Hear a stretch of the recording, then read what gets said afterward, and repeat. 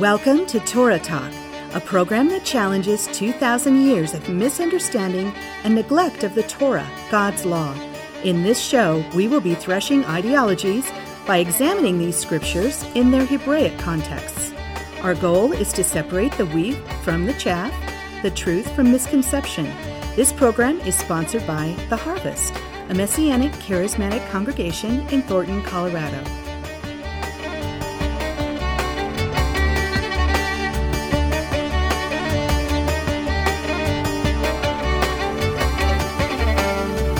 Shalom, lovers of the Torah, and thank you for choosing to listen to Torah Talk. I'm your host, Pastor Mark. It's great to be with you this week.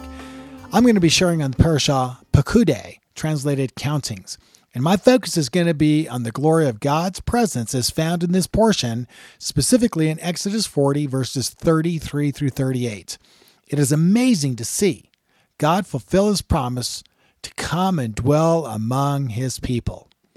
Now, the tabernacle, as you'll find out, the tabernacle is the very location of his glorious presence among us. But here's the big question. What happens when that place is destroyed or removed? And what about the fact that there has been no tabernacle for nearly 2,000 years? Does that mean that God's dwelling presence is no longer among us?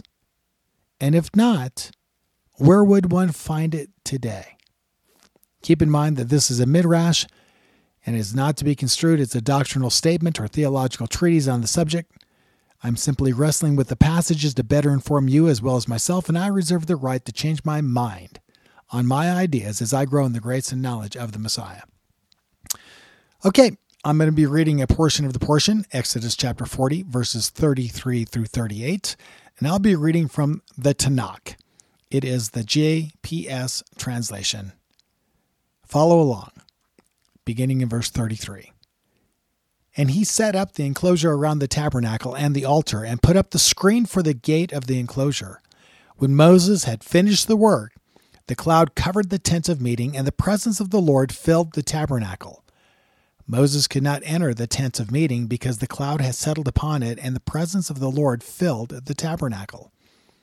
When the cloud lifted from the tabernacle, the Israelites set out on their various journeys. But if the cloud did not lift, they would not set out until such time as it did lift. For over the tabernacle a cloud of the Lord rested by day, and fire would appear in it by night, in the view of all the house of Israel throughout their journeys. There you have it. Amazing. God's presence among his people in the tabernacle. That's the location of his presence, as manifested in the cloud and the fire by night. That was, in fact, the place where God dwelt on earth. Keep in mind that this tabernacle is an earthly copy of the original one that Moses saw while in heaven. So it's an earthly copy. It's not the original. We all understand, and so do the sages, that a copy is temporary. It's destined to be replaced by the original. It's not the original. It will be replaced in due time by that which it represents. Now, the tabernacle was replaced later on by a more permanent structure that was Solomon's temple built in Jerusalem. But even Solomon's temple was destroyed under God's sovereignty. It was destroyed and removed, only later to be rebuilt once again under Ezra, and then later expanded under King Herod by the 1st century. So, think about this. That temple, King Herod's temple, it was destroyed. And this time, also under God's sovereignty. In 70 AD, it was Rome and her mercenary armies that came in and basically trampled the city and destroyed the temple. That tragedy, 2,000 years ago, remains here today. In other words, the temple was never rebuilt. Under God's sovereignty, He has not allowed it to be rebuilt. It's been 2,000 years. So the big question is, where is his dwelling presence today? If there's no temple, then is there no dwelling presence of God among us? Or is it still dwelling among us in some way, somewhere? Well, that's a great question. Let me pick up 1 Peter chapter 1, verses 4 and 5. Peter speaking to believing Jews and also the believing Gentiles who have identified with the believing Jews, have joined the believing Jews in their faith in Messiah and the God of Israel. It says, "And coming to him," speaking of God, coming to him as to a living stone, which has been rejected by men, but is choice and precious in the sight of God. You also, as living stones, are being built up as a spiritual house for a holy priesthood, to offer up spiritual sacrifices acceptable to God through Yeshua the Messiah. Wow. Now that is fascinating in every way. Those believers in the Messiah are referred to as living stones rather than inanimate stones, the stones that were used to build both the Temple of Solomon and then later again the temple under Ezra, expanded under King Herod. Those were all inanimate stones. They still represented that temporary dwelling presence of God. But here we find the temple of God, a spiritual temple of God, being comprised of living stones, of believers. The believers are each like a living stone coming together. And in coming together, they are becoming a spiritual temple of God. For what purpose? It states here, for a holy priesthood. They are being brought together as a temple for a holy priesthood in order to offer up spiritual sacrifices acceptable to God through the Messiah. Why? Because Peter goes on to state in verses 9 through 10, you are, speaking of the believers, the believing Jews, and then later the Gentiles who also believe and are grafted in, you are a chosen race. This is a quote, of course, from Moses, from the Torah. You are a chosen race. You are a royal priesthood, a holy nation, a people for God's own possession. These are all quotes from Moses, from the time that they entered into covenant with God and became that chosen race, that royal priesthood, that holy nation, that people for God's own possession. Yeah, now it's being restated here. It's being restated to the believing Jews, those Jews who believe that Jesus was the Messiah. Peter now is applying this statement from Moses to them. He goes on to say, so that you may proclaim the excellencies of him who has called you out of darkness into his marvelous light. For you were once not a people, but now you are the people of God. You had not received mercy, but now you have received mercy. Now, this only makes sense if Isaiah and Jeremiah and the other prophets' claims are true. And what were those claims? Well, specifically, that Israel had completely obliterated the covenant of Moses with their long-standing disobedience and idolatry.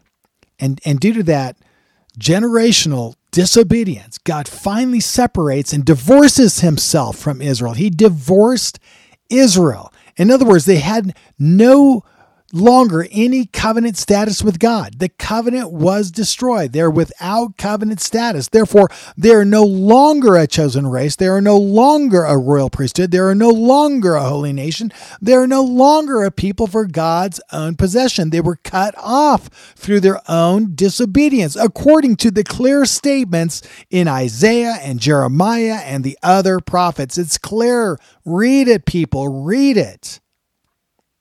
Now, God promised, even in the midst of divorcing Israel, he promised to remarry her through a new covenant. In other words, the bad news is, I'm going to divorce you. And then through the same prophet, he he promises this will be a temporary separation, because in the end, I'm going to marry you again through a new and better covenant. And the result, Israel would again become the chosen people. In other words, she would be restored to the status of chosenhood, or, becoming once again that treasured people of God. In Messiah, the new covenant would be offered. And it was. He inaugurated it and offered it to Israel.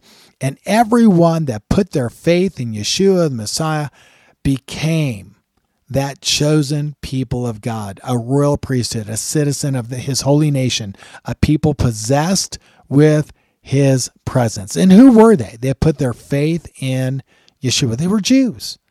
The entire early church was Jewish. It was a Jewish phenomenon, a Jewish new covenant through the Jewish Messiah with the Jewish people. The Jews first, and then later, of course, the Gentiles are invited to come in. This is amazing in every way. When you think about it, this is amazing.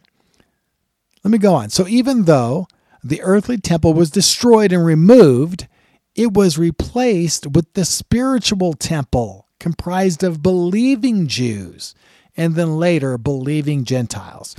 This is a reconstituted Israel. Think of that. This is a reconstituted Israel. It is the same Israel of old, reconstituted through a new covenant. That's right, believing Jews.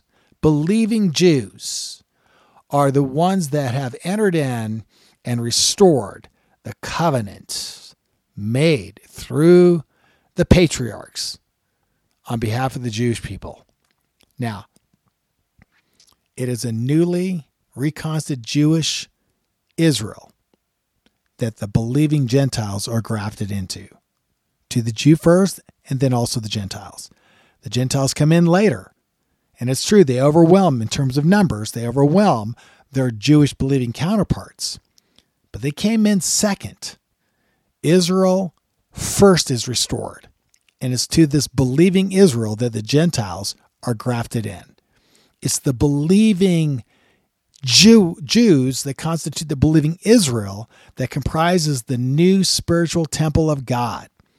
And this is where the Gentiles are coming in and being grafted into. This is also where the dwelling presence of God is. Think about it. Every local congregation has the presence of God working in its midst. You'll find forgiveness and acceptance, reconciliation, new life, peace and joy, healing and restoration, even miracles, prosperity and happiness, in the midst, of course, of trials and tribulations. There's always going to be trials and tribulations. Always has been, always will be, until that new age comes. If you're not in this spiritual temple, I encourage you to receive Yeshua HaMashiach, Jesus the Messiah, into your heart as your Lord and Savior. What are you waiting for? Receive your King. Experience reconciliation. Experience the cleansing of the atonement of Yeshua's blood poured out for you. Your sins will be forgiven.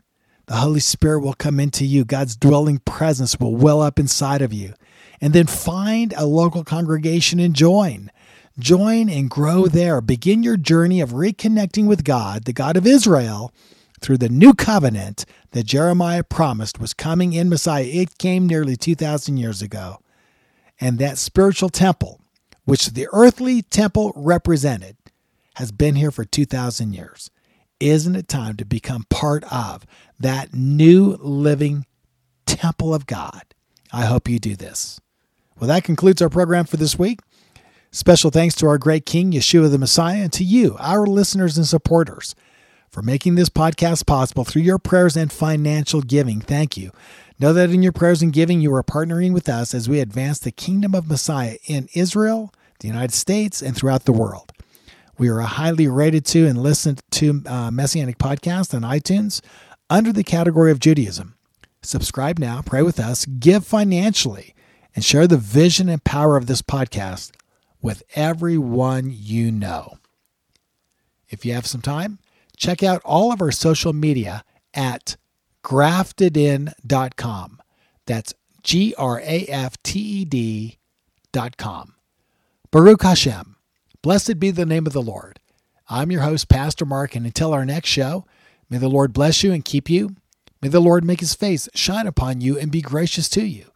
May the Lord lift up his countenance upon you and give you peace. In the name of the Prince of Peace, Yeshua the Messiah. Shalom.